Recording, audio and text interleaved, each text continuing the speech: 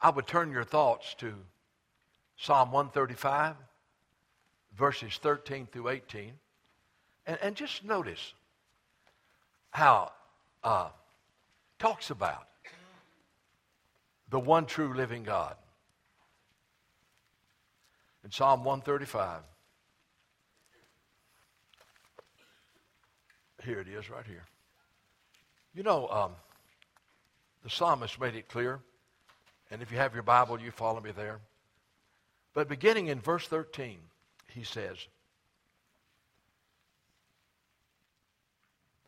that's 135, isn't it? Your name, O Lord, endures forever. Your fame, O Lord, throughout all generations. For the Lord God will judge his people. He will have compassion on his servants. Now listen to this.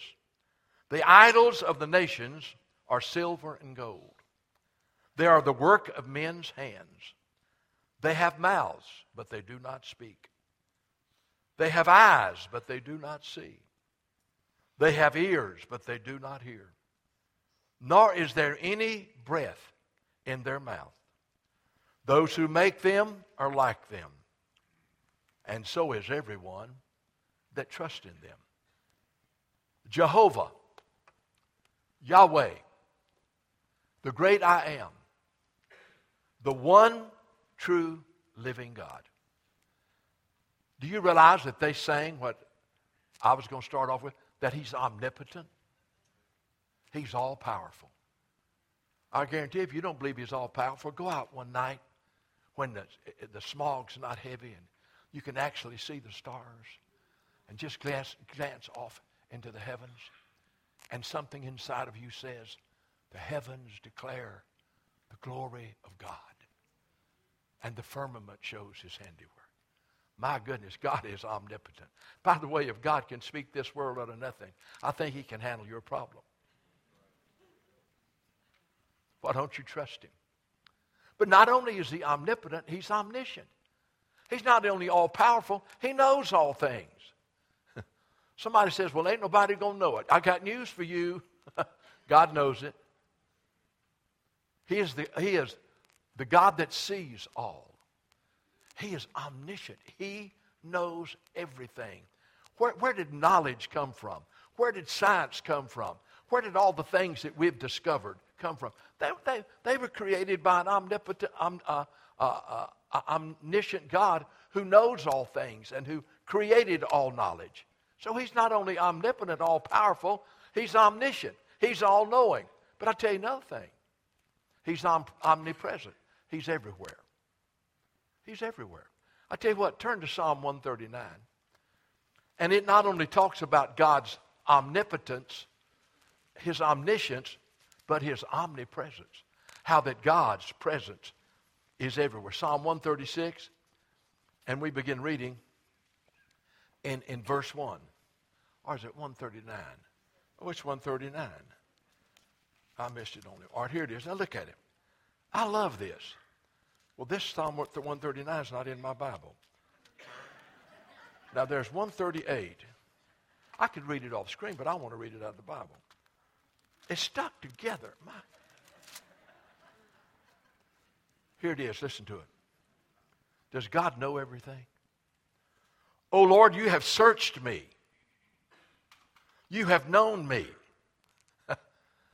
Well, I'm just kind of living my own little life in secret. You know when I sit down. Praise God for sitting down. And you know when I rise up. You understand what I'm thinking before I do. You understand my thoughts afar off. You comprehend my path. You know exactly where I'm headed. You comprehend my path and my lying down, and are acquainted with all my ways. God, you know everything about me. You are omniscient. You know everything about me. Everything. Well, you're acquainted. You comprehend my path, my lying down. You're acquainted with all my ways. Now listen to this. There's not a word on my tongue, but behold, O Lord, you know it altogether. Woo. God knows everything we say. Help us, Jesus. There's not a word on my tongue that, behold, O Lord, you know it altogether. You've hedged me behind and before. You've laid your hand upon me. Such knowledge that you know everything about me, O God, is too wonderful for me. It is high, I cannot attain it. And then he says, but I'll tell you what, I'll just run away from you. Well, he said, where can I go from your spirit? Now get this. How can I flee from your presence? God, can I ever get out of your presence? Can I ever get where you won't see and won't know? Where can I flee from your presence? If I ascend into heaven, you're there. If I make my bed in hell, behold, you're there. If I take the wings of the morning and dwell in the uttermost parts of the sea, even there your hand shall lead me, and your right hand shall hold me. And if I say, surely the darkness shall fall on me, even the night shall be a light about me. Indeed, the darkness shall not hide me from you, but the night shines as the day, and the darkness and the light both alike to you. Omnipotent, all-powerful, omniscient, all-knowing, omnipresent. You'll never get out of his universal presence. But, now what I want to do is this. Today I want to talk about the presence of God, the omnipresence. I want to talk about two aspects. I want to talk about the promised presence of God, and if I have time, and I'll probably take time, about the awareness of the presence of God. Those two things. His promised presence and the awareness of his presence. And then next Sunday, the Lord willing, if Jesus doesn't come back, it's going to be one of the most unusual services we've ever had in this church.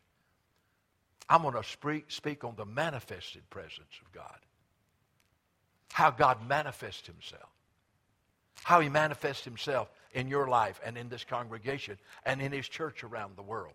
You know, let's talk about the promised presence of God. You remember last week, a couple of weeks ago, that I preached on Isaiah 64. Oh Lord, that you would tear open the heavens and come down, that the mountains would shake at your presence. And as fire burns, bursts through it, and fire causes water to boil, that the nations may shake it, the mountains may shake at your presence. You know, see, I want to talk to you about the promised presence of God. Hey, by the way, somebody reminded me, and I thought it was awesome. God has already tore open the heavens one time. Did you know that? You know when he tore open the heavens? Let me tell you. In your Bibles or on the screen, I want you to look at the coming of God into the world. His promised presence. And it's Isaiah chapter 9, verses 6 through 9. Okay. Hey, God has tore open the heavens. And God has come down. And we celebrate it every year. It's the promised presence of God. And in Isaiah 9:6, it says so clearly, unto us a child is born.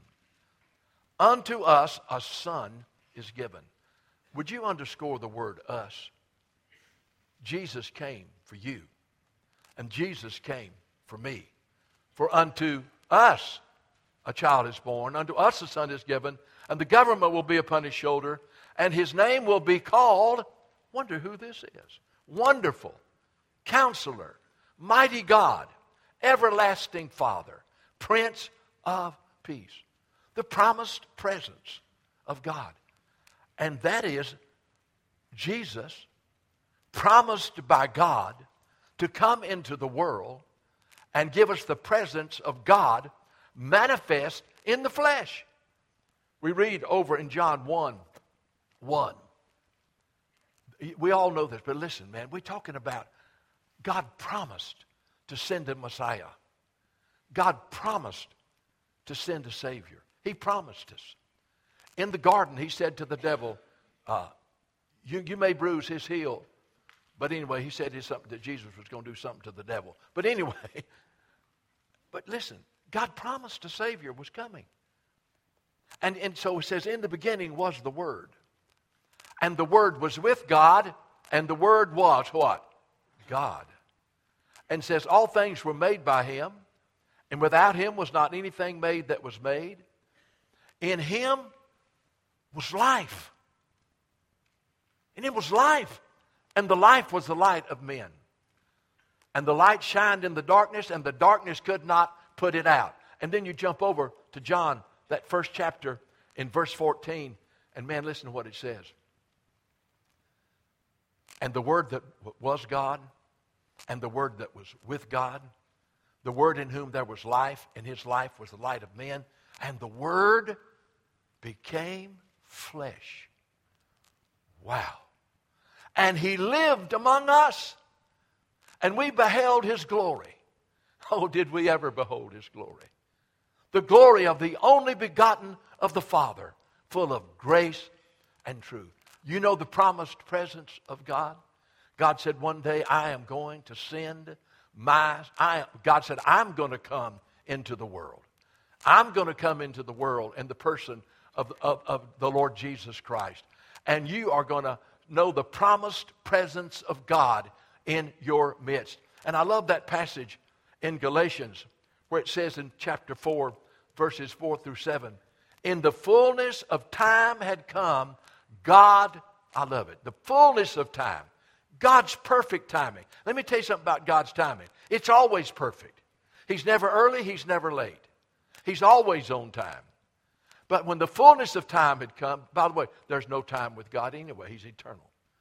But when the fullness of time was come, God sent forth his Son, the promised presence of God.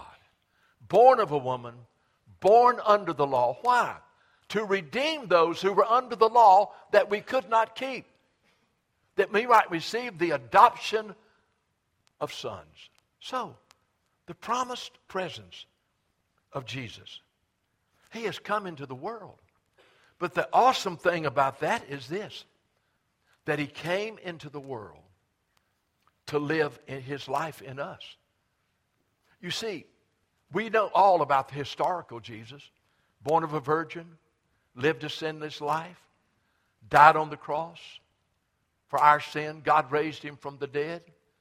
He's present today in this world. But you've got to understand, the promised presence of God is this, that when Jesus would come and die on the cross for our sins, shed his blood so we could be forgiven, that we would recognize our sinfulness, our total wickedness and separation from God, and in repentance of our sin, which is not only confessing your sin, but by God's grace turning away, that in repentance of our sin, under the conviction of the Holy Spirit, we would receive the Son of God who comes to us in God's conviction, and we would receive him. We would repent of our sins. God, be merciful to me, a sinner, and we'd receive Jesus Christ. By the way, in John chapter 1, you know what it says about verse 13? As many as received him. Same first chapter that said he was coming. But to as many as received him, to them gave he power to become the children of God. To those who believe on his name.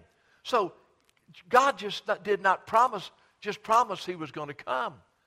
But he promised that his Son would die for us on the cross, and that if we would repent of our sins and receive his Son as our Lord and Savior, guess what? That his Son would come to live in us. We'd have the presence of God in us. The promised presence of God. That Christ would come to live in us. We read this verse, but do you understand the magnitude of it? When Jesus died on the cross, he took me and I died with him. He said, so I'm crucified with Christ, yet I'm still living. But it's not me that's living. It is Christ who lives in me. The promised presence of God, that his Son, Christ, lives in me. And the life I now live in the flesh, I live by the Son of God, who loved me and gave himself for me. Paul realized the great truth, and he said it's going to be even revealed to the Gentiles, is that one day Christ is going to come to live in you, and it's going to be Christ in you, the hope of glory. You talk about the promised presence of God? Jesus Christ came into this world, and he came to live in you to be your Lord and your Savior. I'm telling you, for you, you don't put anybody else's name on it. Jesus came, and God says, here's my promised presence. My Son will come to live in you. But there came a time when Jesus said, I've got to go back to the Father. I've got to go back to the right hand, where I can be seated in power and authority. He said, it's important for me to go away, because let me tell you who's going to come. Oh, here comes the promised presence of God again. He said the Holy Spirit's going to come. In your Bibles, it's John chapter 15. And I want you to notice how Jesus talks about the Holy Spirit. John 14, 15 through 18. It's awesome. Talks about, all right, it's on the screen. If you love me, keep my commandments. And I will pray the Father, and he will give you another helper. That word is comforter, one who comes alongside. And that word, another there, in the Greek is another of the same kind. He said, and I will pray the Father, and he will give you another one to come alongside of you, just like me, that he, now wait a minute, may abide with you forever. And he goes on and says, for the Spirit of truth, let me tell you, the Spirit of truth is going to come, the Holy Spirit. The world cannot receive him. It's neither sees him or knows him, but you know him. They'd gotten to know the Spirit of Christ. They'd gotten to know the Holy Spirit. For he dwells with you.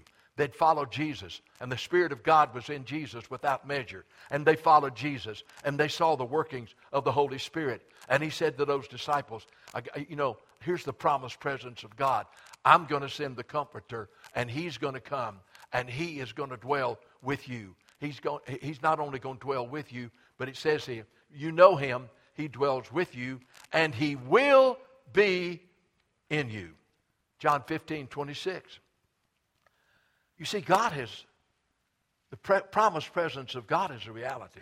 The coming of Jesus to be our Savior and Lord, and then Jesus going back to the Father, seated at his right hand, and he would come to live in us. Look at that. When the Comforter comes, whom I will send to you from the Father, the Spirit of truth who proceeds from the Father, he will testify of me. So there's the promised presence of God. It is the presence of Jesus Christ in the life of those who repent of their sins and by the grace of God turn from their sins and by the grace of God throw themselves upon the mercy of God and invite the Lord Jesus Christ to come to live in their heart. And then Christ comes to live in us. And then he says, now, I'm going to go away, but if I go away, I'm going to send the Holy Spirit. He said, I can't be everywhere at the same time. I have a body. But when I send the Holy Spirit, he's going to indwell every one of you, and he'll be in every believer no matter where they are. So the promised presence of God is that the Holy Spirit would come to live in us. Don't you love 1 Corinthians? Well, let's go back to Acts 2, verse 1 through 5. Now, I'm talking about the promised presence of God. Jesus coming, dying, living, and to live in us. The coming of the Holy Spirit to indwell us. Christ's Spirit in our spirit. It says, when the day of Pentecost was fully come, they were all with one accord in one place. And suddenly there came a sound from heaven, a rushing mighty wind, and it filled the whole house where they were sitting. Then there appeared to them divided tongues as of fire. That's a picture of God. Our God is a consuming fire. And on overhead was a tongue of fire, which was symbolic of the fact that God's Spirit was fixing to come into them. There appeared to them divided tongues as of fire. It sat upon each one of them. And they were, and they were all. Not just the preacher, not just the deacon, not just the missionary, not just, wait a minute. The presence of God is for all. And they were all filled with the Holy Spirit and began to speak with other languages as the Spirit gave them utterance. Let me just settle this and move on. Let me tell you something. There's the promised presence of God. And God promised us that he would come into the world to be our Savior and our Lord. And he has come and he has done what he said he was going to do. And we thank God today for the coming of Jesus and for the promised presence of Jesus in our life. But then there's the promise of the Holy Spirit, that He would come. In 1 Corinthians 6:19, don't you know that your body is the temple of the Holy Spirit? Brother Fred, you mean to tell me that God is in this world? The God who created this universe out of nothing, the omnipotent God, the omniscient God, the omnipresent God. Are you telling me? What do you mean? Am I telling you not only is He in this world, but your body, if you're a Christian, is the temple of the Holy Spirit who is in you. It's not me down here and the Holy Spirit up there. It's the Holy Spirit of Christ in me. And you're not your own. You're bought with a price. You know what Ephesians 5:18 says? Talking about the promised presence of God. Jesus coming as the Savior and Lord. Then Jesus sending the Holy Spirit to be Christ living in us. It says, but you just need to let the Holy Spirit control your life. And do not be drunk with wine, where is riot, but be filled with the Holy Spirit. I used to wonder why God would use that analogy. Let me tell you why. Now, don't be drunk with wine, but your body's the temple of the Holy Spirit, so be filled with the Holy Spirit. You know why I use that analogy? When a person's drunk, they think different. When a person's drunk, they see different. How you know? I'm not going to tell you how I know. They see different. And when a person's drunk, they walk different. And they talk different. And they feel different. And they act different. Right? Glory to God. When a person's filled with the Holy Spirit, they think different. And they see different. And they talk different. And they live different. And they walk different. And it's not them, but it's the precious Holy Spirit of God in them, producing the very life of Christ and producing the fruit of the Spirit. Praise the name of Jesus. Now, that's my introduction. This is the part I'm really excited. I was excited about that, but I want to talk to you about not only the promised presence of God, but the awareness of the presence of God. It's a supernatural thing. Now, I want you to listen to me. The awareness of the presence of God is not an emotion. You can work up someone's emotions. You can. And the emotions are very, very powerful. And people have been in, quote, unquote, religious services where there was a great stirring and great emotions were raised up. But all that happened was they were just touched in their emotions. And the emotions faded just as soon as the service was over. But oh no, you don't understand. The awareness of the presence of God is supernaturally. You experience the presence of God in your life. You become aware of His presence. I got to thinking about Jacob. He was running from Esau. He knew he was a cheat. Jacob did. He knew he was a deceiver. And he wrestled with the man who was, I believe, the incarnate Christ. He wrestled with him. And he said, what's your name? And it said Jacob. He said, I'm changing your name. Jacob means cheat, deceiver. And I'm changing your name. And you're going to be Israel, a prince with God. He said, and I tell you what, he said, you know this place I'm in right now? This place where I wrestled with you and prevailed, and you touched me and changed me and gave me a new name. I'm going to call it Peniel. You know what that means? I have seen God face to face, and my life is preserved. Jacob said, you know, it's like I actually, the awareness of wrestling with that man, that incarnate Christ, the awareness of wrestling with Him and what He spoke into my spirit has so changed me. I'm going to call this place right here Peniel. I have seen God face to face. Can I tell you something? God loves to make you and us aware of His presence. Goes beyond our emotions, and we experience the presence of God in our life.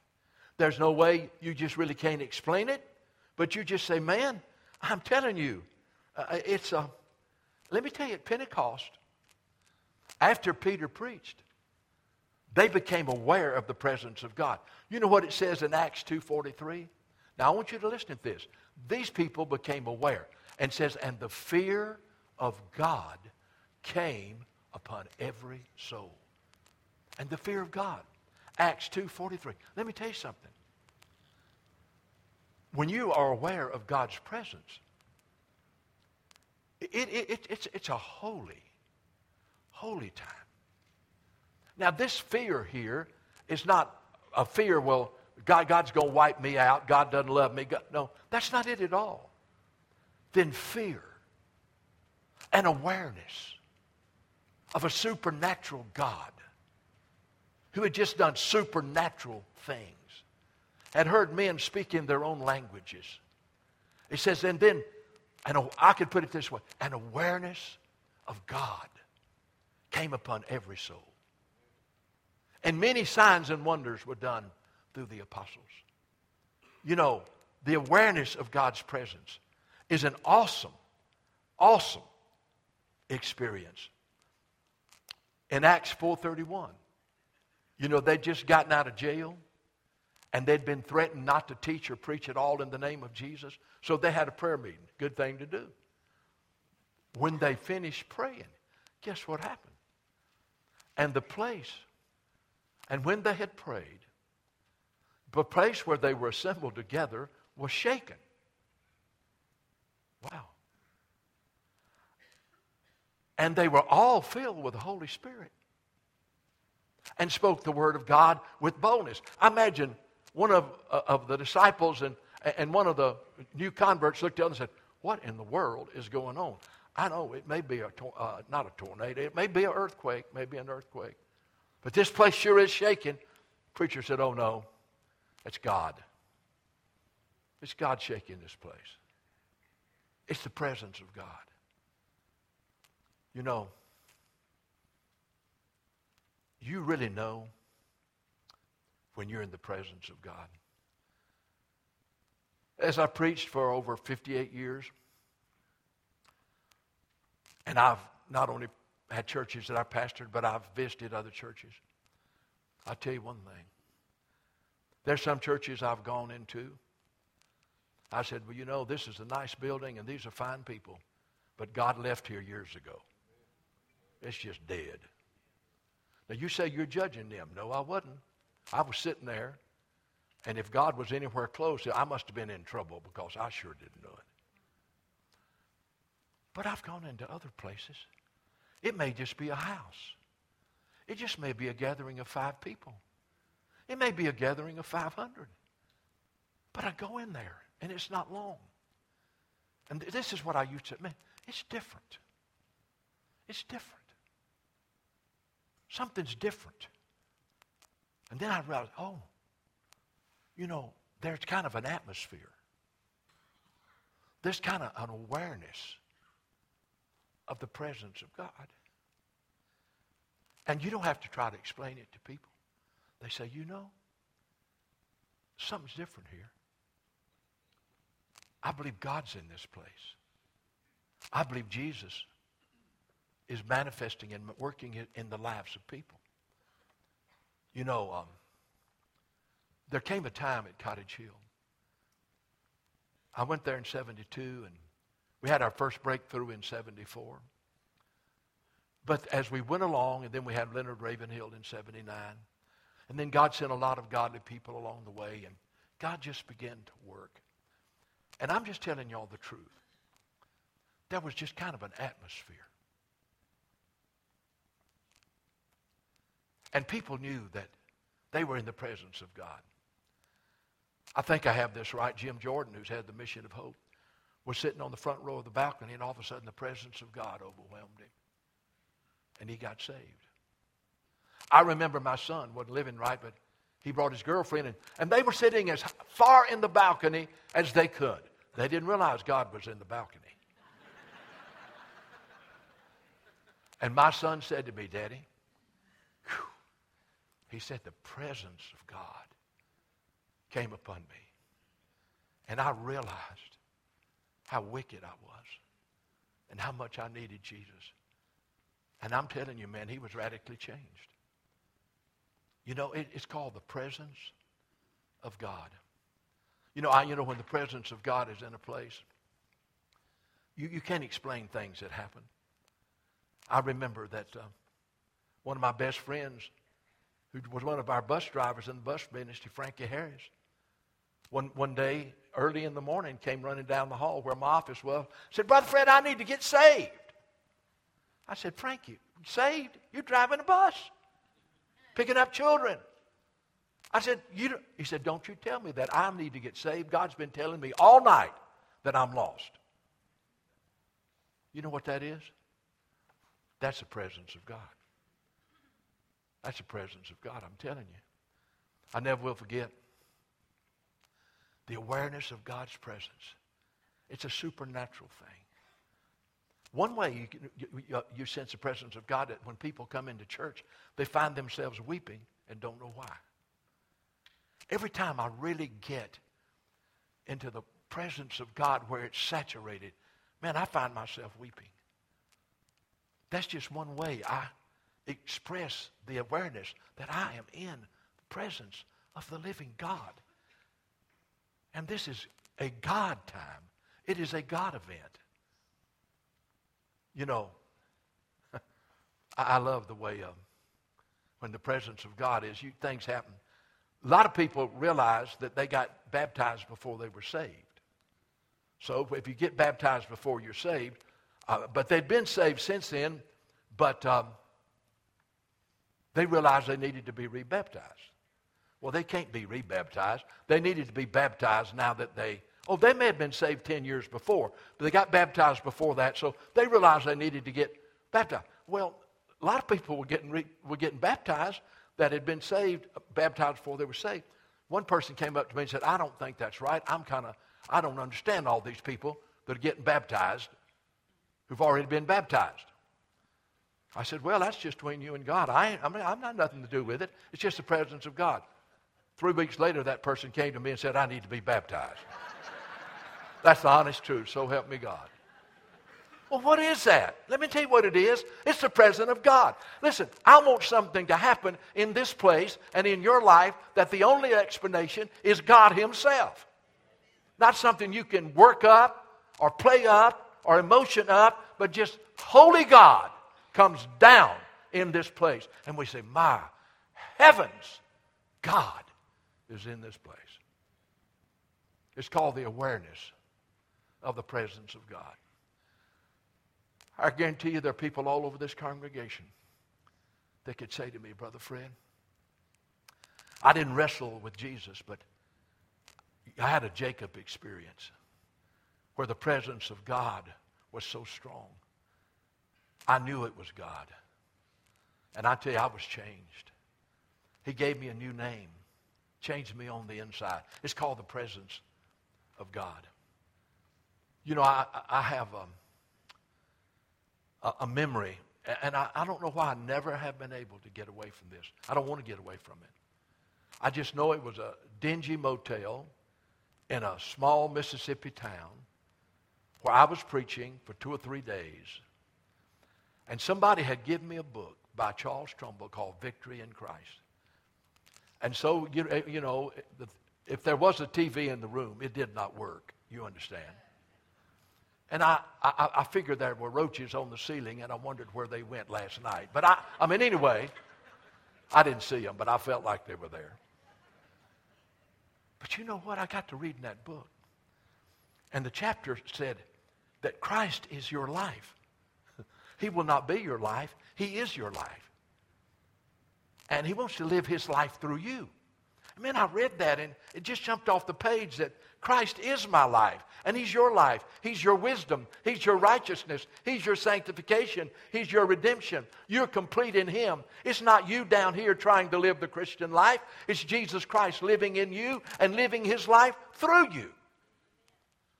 Man, as I read that book, I might as well been in a palace in heaven. Spirit of God, the presence of God came down in that room.